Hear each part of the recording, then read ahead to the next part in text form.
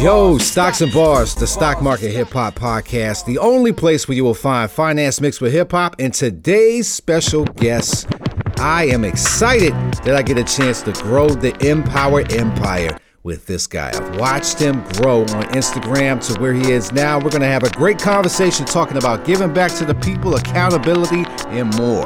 Let's go. I got my clique ready to use the money they got from jobs, encouraging, teaching them that it's not so hard. I'm doing this, making investing pop. You law is extra. You tuning in to Stocks and Bars. All right, check this out. Stocks and Bars, what's going on? It is time. All right. The Empower Empire has continued to extend itself. All right. Started with my network of friends. And my network of friends has grown to an internet network of friends. All right. So check this out. The guy that I have with me right now. All right. I've seen him grow from his Instagram. Okay. And the way that we met is actually pretty funny because before I started this very podcast, I started to do research to see if anybody else was doing something like this. And so I typed it in Google Stocks and Bars and I didn't see anything. But I saw this guy and two other guys. Okay. They were in a group and their podcast was actually called Bars and Bars.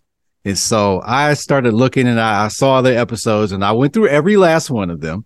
And I was like, hey, these guys were on to something, but I didn't see anything after that. So anyway, I went to Instagram and got all their names and I added every last one of them. And I made sure to shoot them a message to say, yo, I saw what you're doing. I appreciate it. I love it. You know, I want to be a part of your building. And luckily, I think two of you actually responded back. I don't think the other one did. But anyway, that's no bad blood there. Yeah.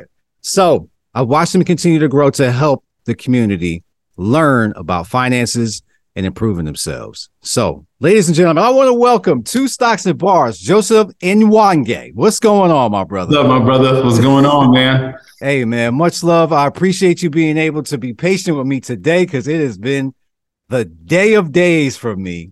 Yes, sir. But I'm here and I'm able to be on the other side of the earth, so I'm happy, man. Yes, sir. Yes, sir. Yes, sir. You're doing God's work, man. You're doing God's work. I get it. Thank you. Thank you, man. You the same. All right, so what I want to do is I want to get into the nitty-gritty of how you started what you're doing. Matter of fact, let's backstory this here. Give me the whole Bars and Bars thing, man. How'd you end up with that? Like, how'd that start in the first place? Yeah, man. So it's actually interesting, man. Bars and Bars the idea came from one of my good friends, Troy Levy, who is a minister, but he has a passion for seeing inner city folks win with money. And he was like, yo, man, I got a concept.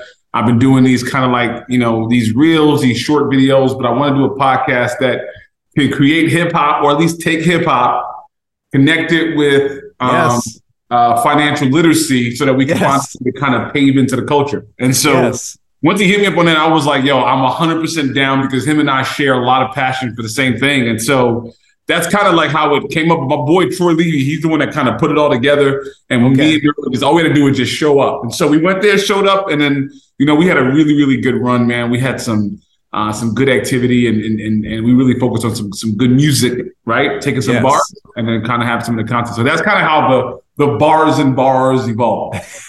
Yes. And great minds think alike. I just happened to pick up the baton. So I saw what you were doing. Like I said, when I did my very first research to see if anybody was doing it. And at the time, no one was doing it.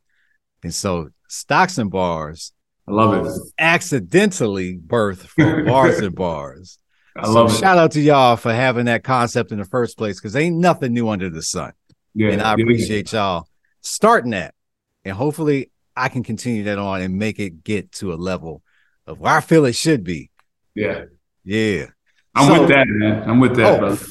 Listen, if you listen to this, man, I'm a heavy 90s fan. That's what I grew up. That was my era, right? Yeah. So all the stuff I listened to, I had all the influences of the world to do the things that I probably shouldn't have done. Like I said, I'm not proud of it. Yeah. But it got me to where I'm at right now to understand.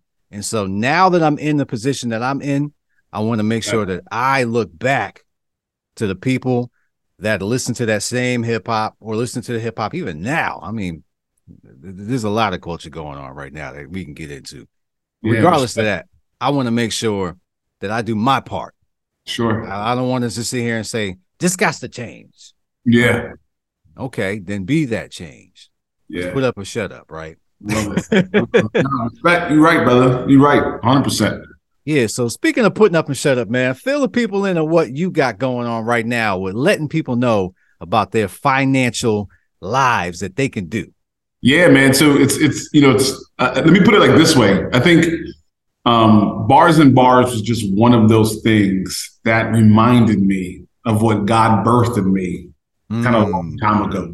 And I mean, if you follow me on social, I'm very, very transparent with a lot of the dumb money mistakes that I've made. Yes, sir. And that really crippled not just me, but the early parts of my marriage. Man, I just made a lot of dumb mistakes. And so, and a lot of this, honestly, man, is because I just didn't have enough.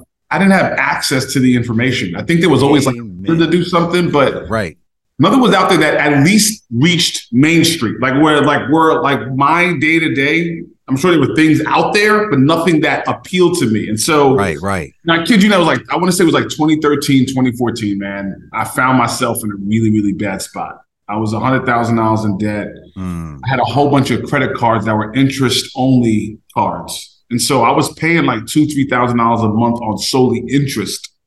And so I had a financial problem. And then in my job, I was miserable. I was getting a lot of like microaggressions from my boss, and I couldn't quit because I needed the money. Right. Pay the bill. You know what I'm saying? And so I found myself in a tough spot, and I was like, I was yearning for something. And so I kept looking, and what I realized was like, there's not a lot of stuff out there that actually gives me the financial literacy that I need. Yes. That speaks to the experience of the African American. Right. Point me towards purpose. You see what I'm saying? Like I'm a big like even when it came down to doing things for my community, I couldn't do anything because I had no money, bro. I had no money to do anything. And so I started seeing all this activity of whether it be police brutality and all that stuff. And all I was good for was a hashtag. I was struggling. And I remember, kid you not, man, Troy's one of the boys I called, like, this can't be life. I remember my dad just telling me, like, hey, son, this is, don't worry, one day down the road, you'll get to retire. I was like, what, down the road when I'm 80, 90? I must for the next 50 years? I'll be crippled by then, bro. And so, man, I went at that moment, man, I remember telling God, I was like, you get me through this. I promise you. I'm going to do more to change the world. And so what ended up happening, bro, I started, like, taking a lot of data, right, from the top shelves. I started reading books like from Warren Buffett. I started reading books from Rob Kiyosaki. I started reading Lil Grant Cardone. I started reading a whole bunch of stuff. And I was getting the data. It was downloading. Right. And I was documenting, brother. Like I was writing. And then things that I were missing, like God was revealing to me. And so from that, I want to say on a 2-3 year period, we were able to get out of all that debt. And so when we got out of it, while it was a great accomplishment, like all it was really a race to zero. So like now it's like, I ain't got no debt, but I ain't got no money either. You know what I'm saying? And so I started building on this concept of intelligent ownership. Like, God, you want me to be an owner. That like the way you're going to win in this planet is if you can innovate and own. Because our people, we've been innovating since the beginning of time, but because we lack ownership, other people's been eating on our creativity. And so I was like, teach me to be an owner of something that's innovative. And then the wealth started building. And that put me in a position to now make impact. So now we launched a foundation. From that foundation, we started giving scholarships. We started taking kids, once we started like opening the hood, because now I have access to resources, funding a lot of this stuff, I realized how jacked up the next generation is, not because of the faults of the teachers, but the system is inherently designed not to see them to prosper, right? Especially for African Americans in inner cities. Why? If you think about it, we're not teaching them skills on how to be leaders. We're not teaching them skills on how to be financially literate. Like the things that you need in the workforce are not being taught. Like, you know what I'm saying? We'll spend a lot of time on chemistry. We'll spend a lot of time on geometry. but no one's telling them about dollars and cents. And so I was like, all right, we got to fix some stuff. And then the biggest thing I saw was we had an identity issue. A lot of African Americans. All the time. We got nothing to pull back from. I talked to my Asian brothers, they got something to pull back from. People in Chinese, they got something to pull back from. There's a legacy that runs deep, but legacy for our people was non-existent. So I said, you know what? I'm not going to complain about the system. I'm taking young kids, we going to Africa, and they're going to learn firsthand by professors there on our history, pre-colonial Africa, not like the stuff you see in the textbook, the little chapter. Yeah. I'm seeing Florida's complaining about teaching African-American history. I'm like, no, don't stop relying on the system. Like, then it was like, all right. So we took, I saw, dude, I'm telling you right now, a lot of this, bro, came from me being in a position to give back. The more I started pouring into the community, the more I started seeing opportunity to change. And then there was one scenario, man. I started meeting with the team and I'm looking at the applications and I'm like, bruh, majority of this, the income is $20,000 or less. I was like, yo, how can I can give these kids a couple $1,000s to go to college, but if we don't deal with the economic issue, like they're never going to experience freedom, like straight up.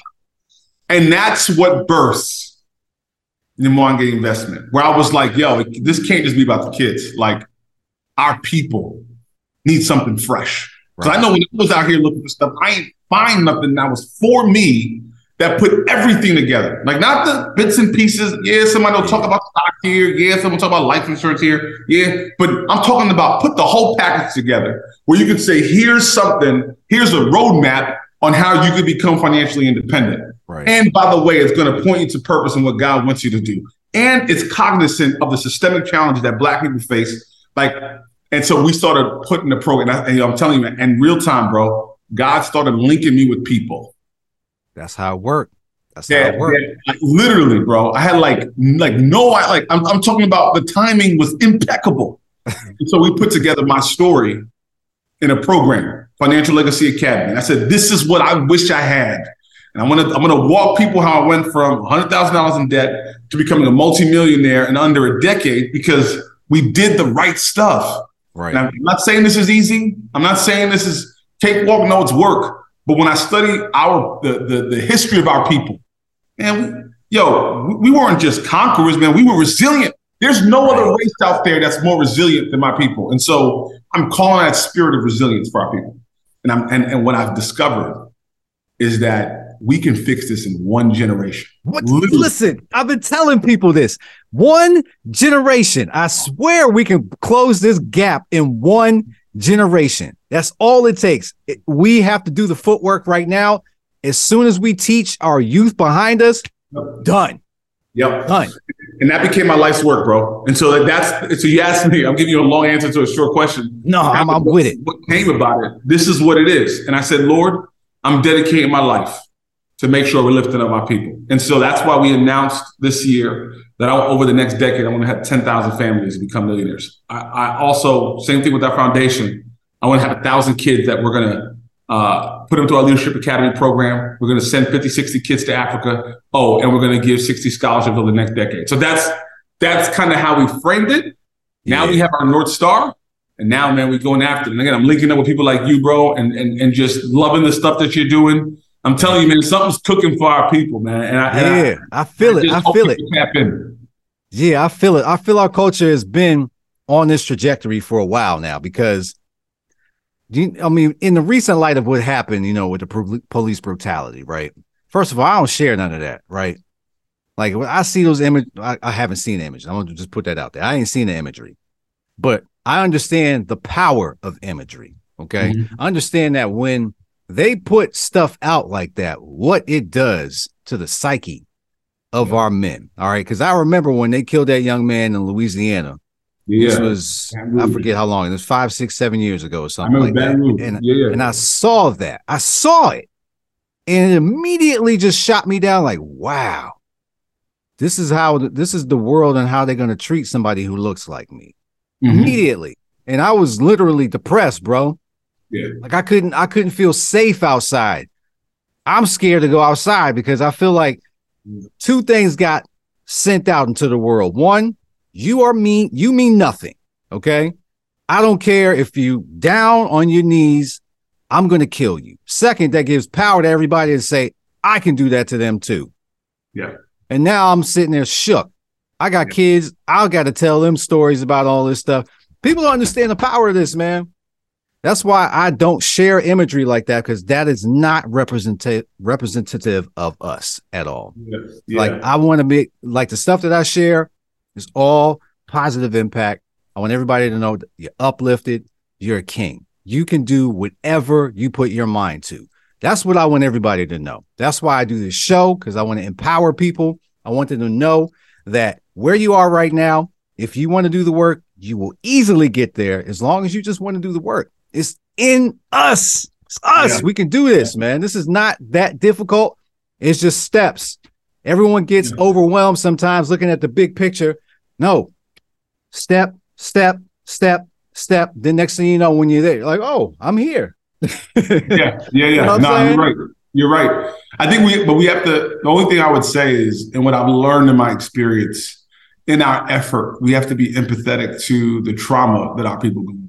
Like, we have to keep in mind, like, for most of us, we grew up and our exposure to people that look like us have been correlated with struggle, difficulty, lack of wealth, lack of finances. And we've been told, right, like, even our history has been minimized to a month, a chapter, and we've been getting just, because the country is designed to build patriots. Like, our education system is designed to make us proud to be American. And while it's okay to be proud to be America, what they don't realize is that you have to tell the whole story and not part of the story. And so as a result, man, like, I'm empathetic to that. And so it's like, for someone who's been seeing something for 20, 30 years, to tell them that there's something different, you just got to be patient. But this is why it's important for people like you and me to continue to A, sound the alarm, but B, to be a living example. Because I can tell people that, yo, man, look what we're doing now. Look what me and my family are doing now. We blessing people. And this is what's different than, like, you know, kind of what I see sometimes on social media. It's so much disappointing. Like, we're not talking about, like, stocks and bond, wealth for the sake of just saying I'm rich. Right. Like, God don't want me to, like, in my family, flaunt and floss in front of people. Like, this is I want to show you. Let me tell you something now. Once I made the mental shift of not becoming a millionaire, but giving $1 million away. Yeah, man, fulfillment starts to, like, things change. It's a different motor, and and how we quantify success changes. Now I'm not trying to rush. I'm not doing things for likes. I'm not doing things for followers. I'm doing things as a messenger. And I'm a spiritual person. I'm a Christian, so you hear me talk a lot about it. But even when I studied the good book, countless of times you read up on stories of people. They weren't popular during that time. They didn't get likes during that time. Yo, Noah, I was just talking to my family. Noah built the ark for 100 years. No, and the only people he saved was his family. And so if you look at the context of that, and even if you're not spiritual, you look at people like Dr. King. He wasn't popular when he was here. Right. When he was here, no one liked him. They hated him, bro. They hated him. Right. And so that's why it's important for, like, people like you and me to have the right mental focus as we start looking through these things and being empathetic with our people. Right. Let me be very clear, though. We're not going to get freedom unless we get economic liberation. Exactly. Like we can march all we want all day long. It ain't gonna matter if we. You can tweet. I don't care if 40 million black people hashtag tweet something. Free blacks means nada. And how I know that? You look at the Montgomery when we actually started marching for the Rosa Parks situation in Montgomery, Alabama, specifically tied to, we wanted the opportunity not just to knock out segregation, but we wanted to make sure that we didn't have to go to the back of the bus. Right. What people don't take from that story is we marched for a year. And the only reason why they made a change is because majority of the people who took transportation were African Americans. And so when now people who used to take a bus are now walking 10, 11 miles to get to work for over a year, They saw their economics decrease. The transportation industry literally lost 65% of its gross income. So that means now all of a sudden the economics are impacting. That's when change starts to happen. Something. So what I'm saying to people, man, is the reason, like, me pushing wealth is not just to add or to become an influencer about stocks. Like, there's social justice implications tied to this. Right. I'm trying to teach people how to become free, like to break the shackles. I'm more free now at my job now because I have multiple streams of income. Period. That's so these are things I think through, man. Yeah, man, you hit so many nails on the head there, especially when it comes to the finances, because I preach that same message that all that marching stuff doesn't mean anything. This is a capitalistic society. Right. So until you start impacting wallets, that's the only way that something is ever going to make a true change. Correct. Just like you said, man, they were like, wait a minute, we a little dry in the account all of a sudden. Yep. Well, yeah, because all the people that was riding the bus can't ride the bus. Oh, well, say no more. Change the game. And what's crazy about it is people don't realize we have the spending power. Like, we got the economics. So it's not like we broke. Yeah, we're not. We just spend bad. We spend bad. We're at 1.6 trillion according to CNBC of spending. That's more than Spain. That's more than Mexico. Like, that's more than Switzerland. Like, we literally have. We are the economy. Countries. Yeah, we have the biggest impact. We just throw our money away. The money does not come back into our communities at all. Not anymore. It doesn't. It just goes straight out, and they know that. That's why they can give a stimulus check, because they know it's coming right back. It doesn't matter. Here you go. It's coming right back to us tenfold. It's all good. That's why in any urban community, you can see an Asian come in there. They can build a whole empire. And what do? They take all their family inside the house. All right. They send their money back. They take care of their family. We can't do that. And the reason why we can't do that is because we're not educated enough to understand that. But this thing here, this thing now, listen. There's no excuses anymore. I'm not going to hear any. I'm not entertaining no more excuses. This right here is the biggest tool that can tell everybody right now, if you want to get something, on Google. That's it. And it'll lead you down the path. That's simple. Just like how I started Stocks and Bars, and I was like, how do I get to it? Is anybody else doing this? All right. Google told me everything.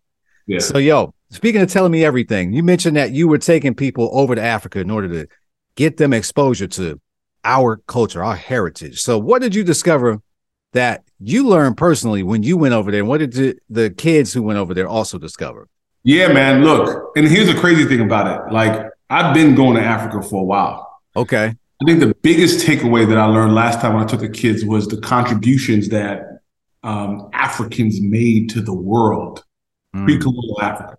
So I'll give you an example. I'm going to say some names and see if you heard him. You ever heard of a guy named Socrates? Yeah, I have. So what they tell us, but he went to the Egyptian schools. Correct. Aristotle. A lot of these big philosophers and astrologers that we know, they all came their from philosophical pedigree in Africa. Yep. You don't think that means something to me if I was a kid that someone told me that? Let me let you know what your people did. And my legacy is not detached from that. Like Black African American kids need to understand that we have a shared legacy from people who are in Africa today. And so me understand that it changes how I look at myself. The most powerful thing I can know as an individual is know who I am. Yes. Period. Yes. Period.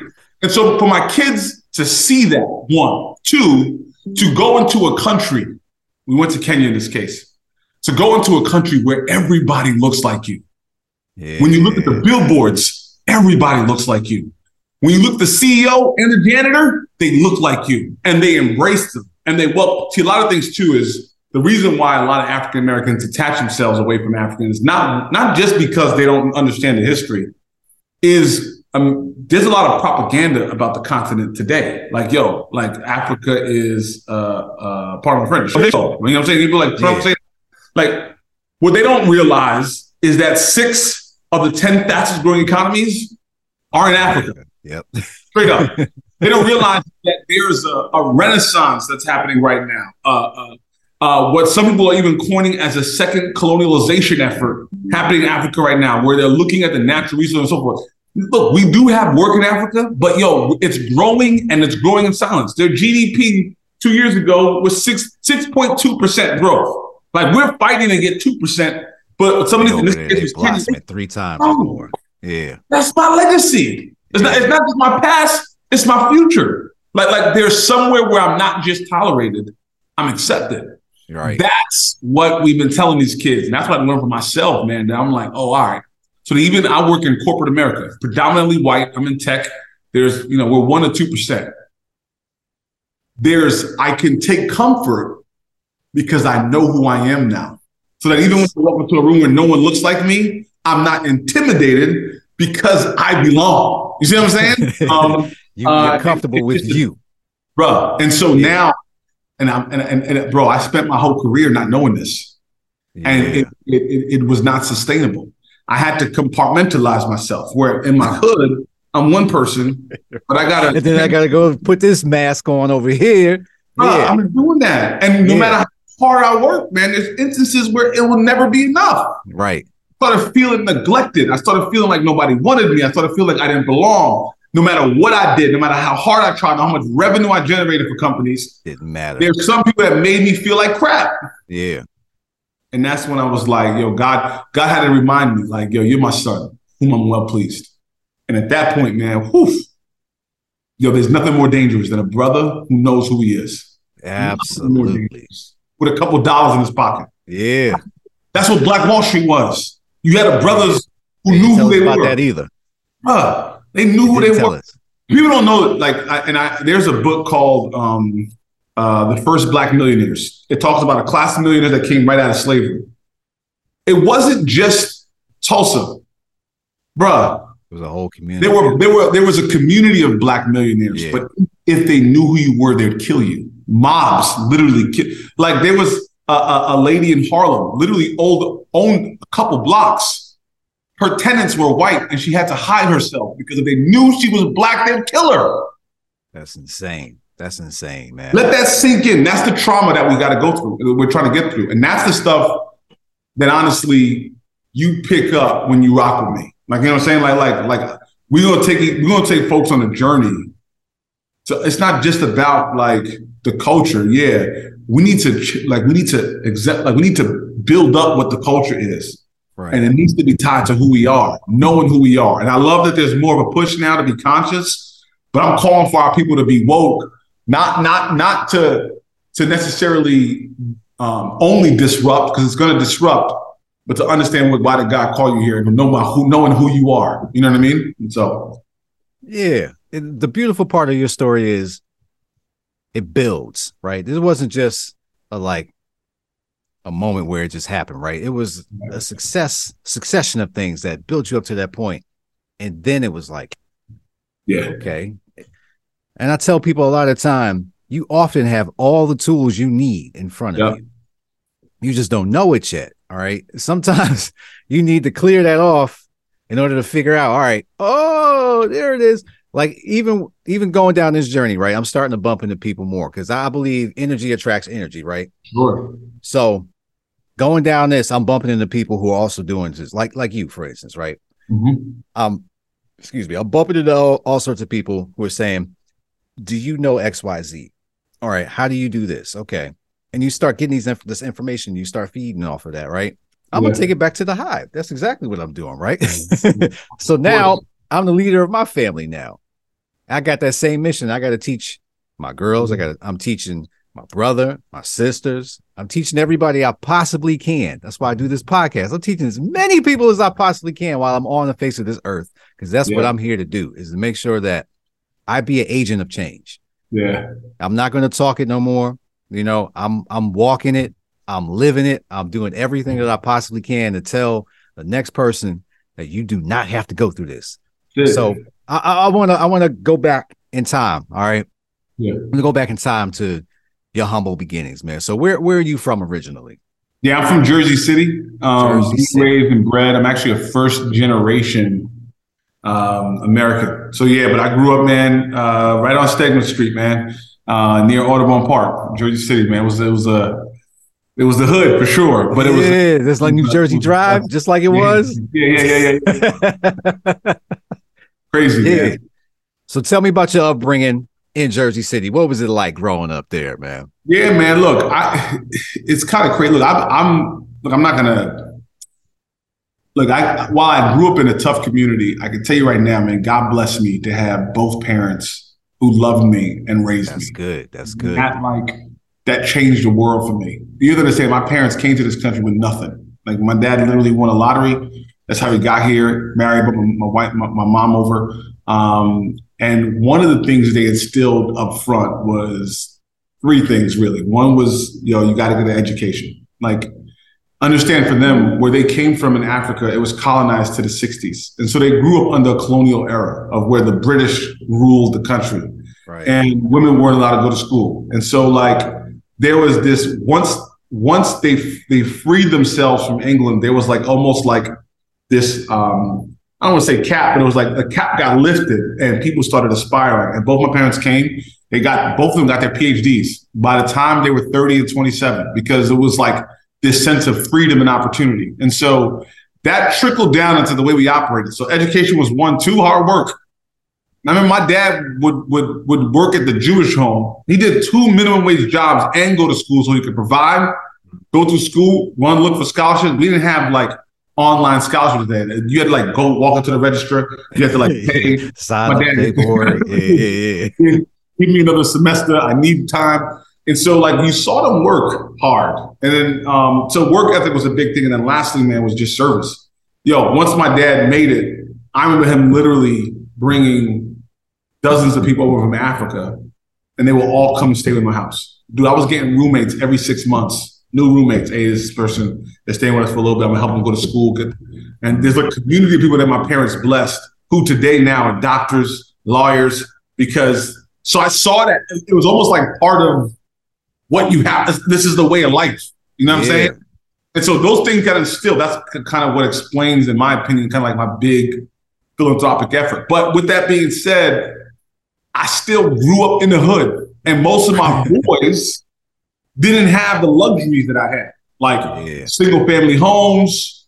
Folks didn't have enough money for food all the time. Like people used to come and have a house, get something to eat. Like I watched that stuff. And so it allowed me to like really experience and understand what it's like to grow up in environments where like resources are lacking. Bro. Yeah. And so, and then like, man, just watching the system, I remember people telling me like, because I had a bad stuttering problem. I've heard a teacher talk about me, not knowing that I could hear her saying that I'm probably not going to make it in life. Yeah, he's probably going to be another one. And I'm sitting there like, the faith. Yeah. It has trauma in my head. So anyways, like, these are the things, man, that I remember like growing up in Jersey City was like. But I'm telling you right now, some of my best friends, some of the most hardworking people, the people that I love to death, I still talk to this day. I still rock with because they've been with me since, when we were shooting the gym. You know what I'm saying? Since day one. Yeah. Just now.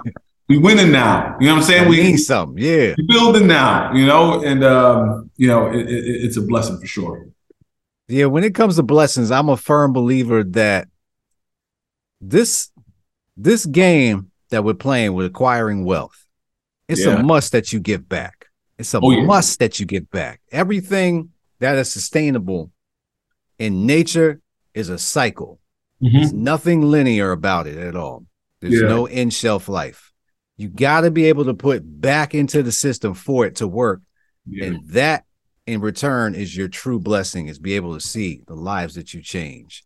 So one of my missions that I eventually want to get to is to be able to put firms in urban neighborhoods. And I say that because as I started to grow and get the money that I got to, and I moved out of those areas, I noticed a couple of things. One, they have different food sources. Okay.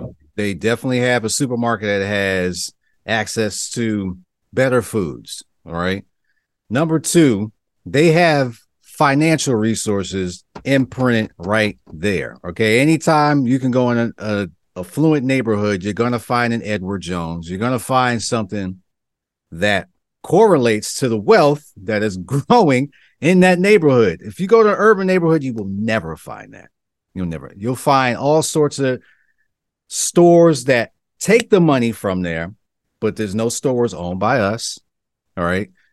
Always goes out, never comes back in. I said, all right, if I can be able to educate by putting firms in the hood, starting with the children, going to the elementaries, I want to be able to go into there and teach them about how money works. How about the stock market, this life insurance products, stuff like that, that we need to have so we can be able to pass it on. That's what I ultimately want to do. So Stocks and Bars is like a stepping stone to that. I love it. Yeah, we got to make sure that we put the circle, man. The circle is something that everybody needs to understand. Rock cycle, water cycle, life cycle. These things are sustainable because everything goes back. There's nothing wasted. And we got to make sure we put our efforts into putting ourselves in position for the next generation. Yeah, I agree, man. I agree 100%. Yeah, so let's take it back again. So at what point in time did you realize when you was growing up in those neighborhoods that what was going on around you was needed to be changed? All right. What was the point that you remember in your early childhood that this ain't right? You know what? It's like, I don't think there was anything in real time growing up because my parents did such a good job, like giving us the assurance that it was always going to be okay.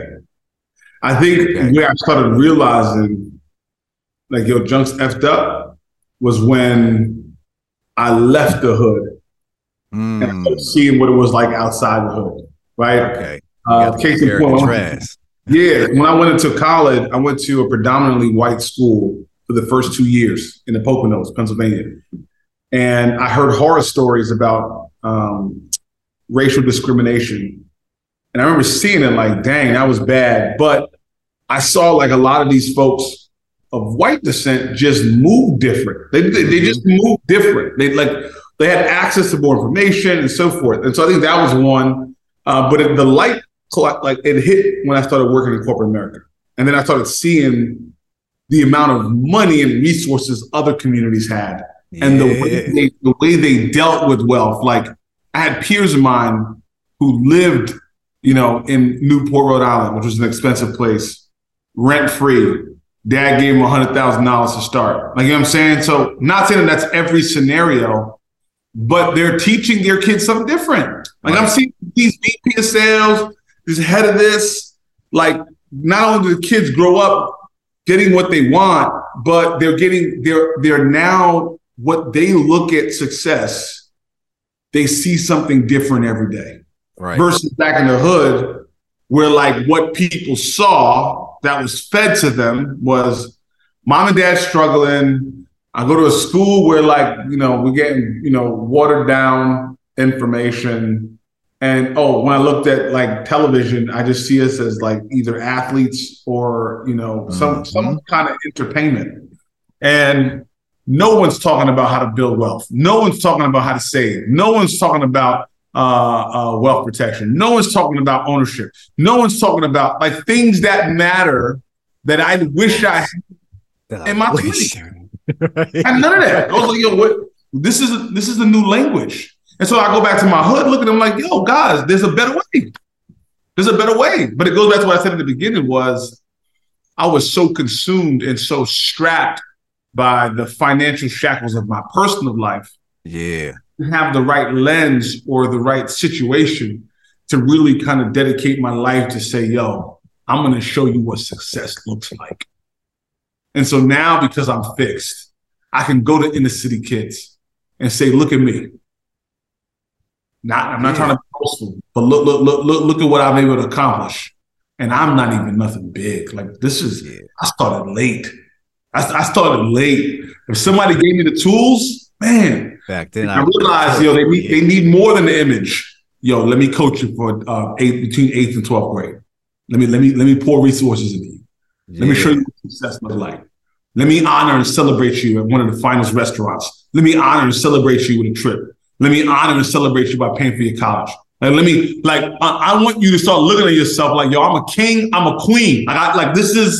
This is what I expect. All of a sudden, man, paradigm shift. And so a lot of that stuff didn't come real to me, though, until I was able to walk out the hood. And so I say, oh, okay. All right, I got it. And I'm like, now I appreciate, even as a father now, I'm like, damn, yo, respect my dad. Yo, this wasn't easy. Y'all made it look easy. This junk ain't easy. It was hard.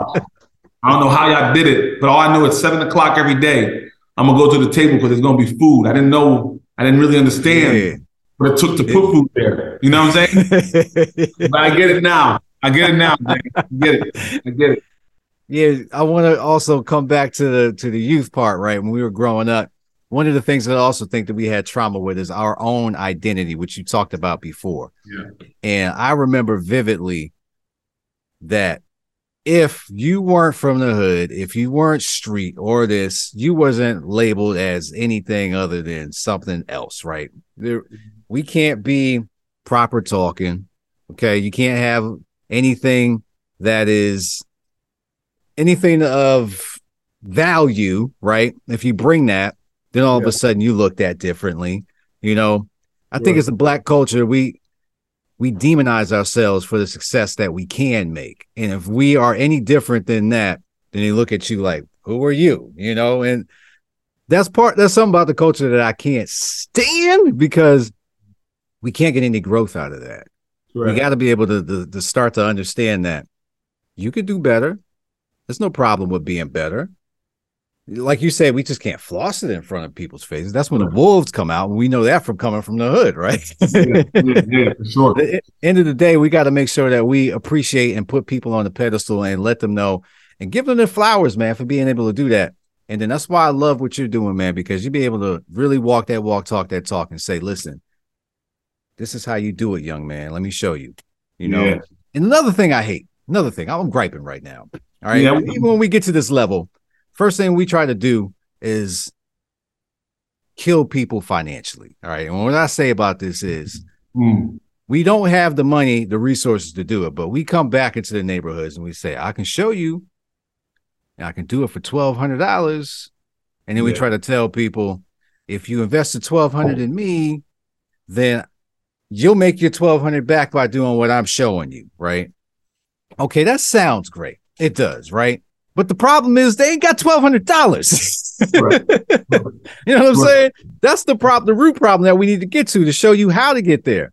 So like, even when I do stuff like I do my services, while I understand that people don't respect free, I try to make it something that people can actually afford, right? Yeah.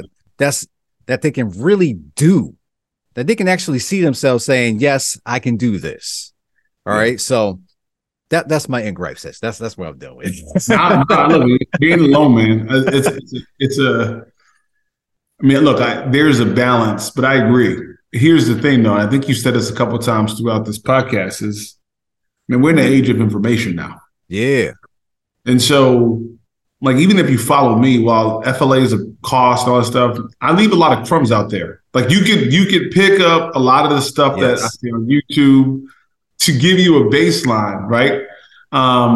So I'm with you, man. We don't have an information issue. Like, that's not a problem. No, not anymore. A lot of this stuff that if people are struggling financially, it's because they're not able to get out of their own way yet. And the reason why is because a lot of them haven't gotten help that they need. And help comes in the form of therapy sometimes, help comes in the form of coaching, help comes in the form of accountability. Like, people ain't ready to be told, like, yo, your junk's jacked up. Yeah, you all messed up. You need help. They ain't trying to hear that. The biggest thing I push for people is like, yo, if you rock with me, I'm gonna hold you accountable. Because I understand what it takes. And I'm telling you right now, this junk's not easy. No. Freedom is not easy. If it was easy, everybody be free. We don't got that delayed, like, we've lost sense of delayed gratification because we allowed this instant society and this microwave society to reshape our DNA and the way we think. What I'm saying is pull back, You understand? You know, people who were slaves, they worked their whole lives so that their grandkids could be free. Like, that's what legacy is. Yes. The good man leaves an inheritance for his children's children. Meaning, like, if you ain't talking about wealth you're leaving for your grandkids, then you're missing the mark. Level. Yeah. Yo, in China, they determine a successful company if you go longer than 100 years. Well, let me tell you something. They're not living 100 years. That means you have to build something that can last past you to be successful. The oldest company in the world is in Japan, 1,800 years old. Yo, so my point is we have to have a mental shift on this. And it goes back to, and like, you know, I know you talked about like being able to package something that's affordable. Yeah, I agree with you. There's a lot of affordable material out there to help our people. But they need to hear more. They need more stocks and bars out there in these streets. That's honestly what they need. Who can come, who can speak to them where they are. Like, say, and say, look, I know what you're going through, bro. Let me show you what. Yeah, this is my lifelong mission, man. Where I understood, we're gonna transition to hip hop in a second, where I understood that, I want to say all of my education, but from where I grew up in my hood, right? Yeah. What communicated to me a lot was through the music. And the reason why I related to the music is because I was going through the same things that these guys are talking about, right? Being in the streets and seeing these things and seeing my friends do these same exact things that I hear. Mm-hmm. So every day I'm getting the same exposure, and then I'm hearing it in the music. So it reinforces everything. So I said, why did I not hear anything about financial independence? Why didn't I hear anything about owning stocks? Ownership. Why didn't I hear anything about that? And then constantly you hear all these artists now that were in the 90s talk about bad deals and all this stuff. They didn't have ownership at that time. When people had ownership, they ran the gamut. So I said, well, enough is enough. Why don't we just own it? Okay. I'm going to make sure that every single message that I put out in my raps is going to be about finances. It's going to be including the stock market. It's going to be positive. It's going to have no curses in it. Yeah. And I'm going to do this consistently just to show people that this is something that we could have done a long time ago, one. And two, even though it could have been done then, time is now. We can own this. All right. We do not have to rely on other people to get this message out. And we can do it now. So I want to come back to the hip hop, man. What is your favorite genre of hip hop? If you don't mind sharing that, what is it? What you got? When you say genre of hip hop, I mean, I always see hip hop as a genre. I can tell you who my favorite artists are. Let's go there. Let's go with the favorite artist. So I'm a huge Jay-Z fan. Okay. All right. I feel like I've watched Hov innovate. I've watched Hov stay relevant for literally 30 years. And not only that, as he's grown and mature, his music has grown and matured. And it still could be hot in an age where people have their little stints. Like one of his best artwork to me was 444. I was like, this is what my people need, man. I think 444 is, in my personal opinion, the best. And I might be biased because I like finance, right? But I think it's one of his best works. Talking something in 10 songs, bro. Yeah. Like, I'm believing that, like, yo, you're right. People who I know don't even like talk about money listen to the whole album and say, yo, we got to do things different. Yeah, that's the big mental shift right there. As soon as Jay-Z was like, click, I'm going to teach you this, everybody was like, oh, Jay-Z talking about it. Like, fam, we been on this over here. I'm glad Jay talking about it, but yo, I was talking about it too. Yeah. So I think Hov he's my GOAT. And I think I'm a big fan of not what you just do in your records, but what do you do outside? And Hov does a lot of things to the community that he don't even brag about. He does it in silence. He moves differently. He's people clown him a lot. People say things about him. They talk all that smack. But the reality is, man, most people who complain, at least this is what I see, they don't do something themselves. They ain't doing anything. You know what I'm saying? Yeah. So Hov is guys I appreciate. I'm having a hard time with the version of Kanye now because I remember Backpack Kanye, like when he came out. And I was in love with that version of Kanye. Even when he started doing his gospel albums, I was a fan, but lately he just be talking, and I realized Kanye's sick. And so, and someone's in his team's allowing him to run around without taking his meds. And he's saying things that he's just off kilter. But if for just pure music, historically, his music's been one of my best. And then my third one, man, Sleeper, it's a female. She's not on most people's list, but I'm a big fan of Lauryn Hill, man. Like, I love Lauryn Hill. Look, that's all I needed. I'm gonna say something that's gonna be controversial here, all right? When Lauryn Hill was on Nas's first, why am I drawing a blank here? The recent album that he just did, King's Disease. First King's Disease. All right. Yeah. When Lauryn Hill popped up on that King's Disease, she did that track. And she popped in and I was like, oh, snap, it's Lauryn? She bodied it. I'm talking about, oh man, she just straight annihilated this track. And I was like, yo, did she just eat Nas? Like, did she got that stage, bro. I seen her. She dropped that track for Queen and Slim at the end. Like, she would just come and just like bop, throws a hit, bounces. I watch her do open mics. Man, her lyric, like, people don't understand how deep her lyrics are. Yeah. So the thing about rap, it's not just about getting words that rhyme. There's layers to meanings. Yes. And you can almost like write a book on the stuff that she's like literally decoding and extracting in her verses, where you like, gosh. Yeah, man. She's one of the best to me. And so those are my three favorite kind of artists, man. And you'd see them kind of spanning those late 90s, early 2000s, where you see some of their best work with the exception of Ho. But those are at least some of the three that I call out. Yeah, my top three, I'm going to go with Nas. I'm going to go with Kool G Rap, which is pretty much Nas. And then I'm going to go ahead with, let me go with my third one. I'm gonna go ahead with Jadakiss on this. All right, I'm gonna put Kiss. Good one. Yeah, that's a good one. I like Jada. Yeah, I like Jada. He's always been nice with it, man. Hip hop has been in my veins forever. Right from the first song I ever heard, I fell in love with it, man. Yeah, and I could listen. Jada's one who I could listen to, bro, like nonstop. Never a whack rhyme. Never a whack. You can write a cipher and rap for 25 minutes, and I'll just let that thing play and just let. Jada always been nice with it, man. But yo, family, I appreciate you being able to spend the time with me. Like I said, being patient with me and working with me today on making sure that we can get this done.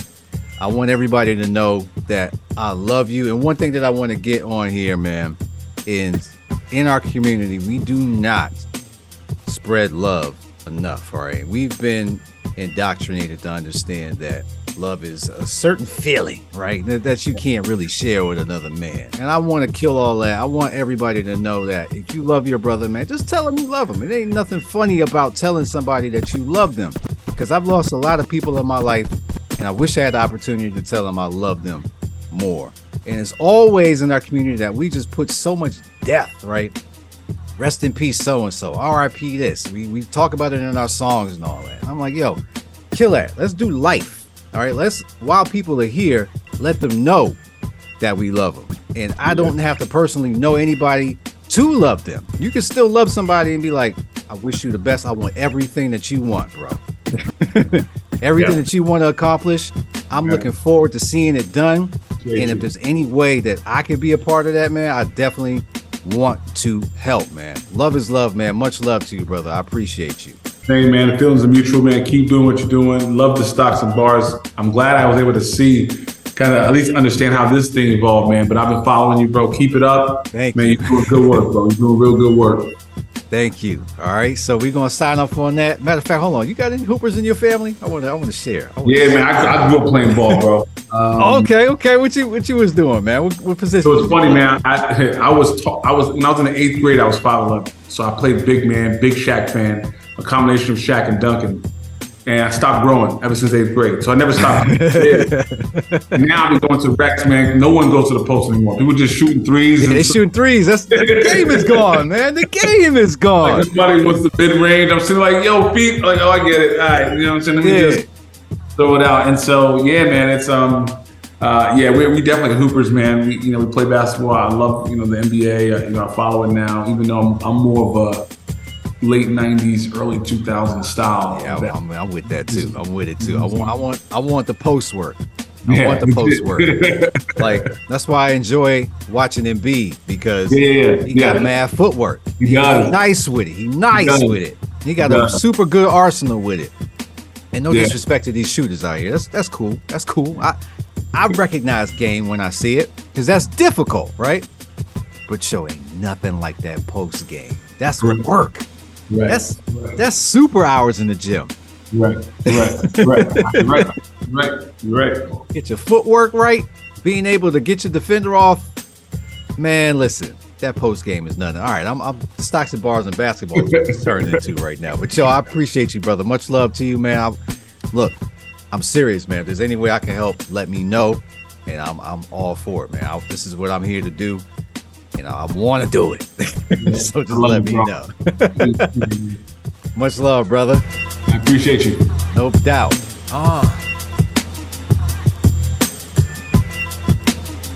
Let me hold this right quick, Jay. Yo.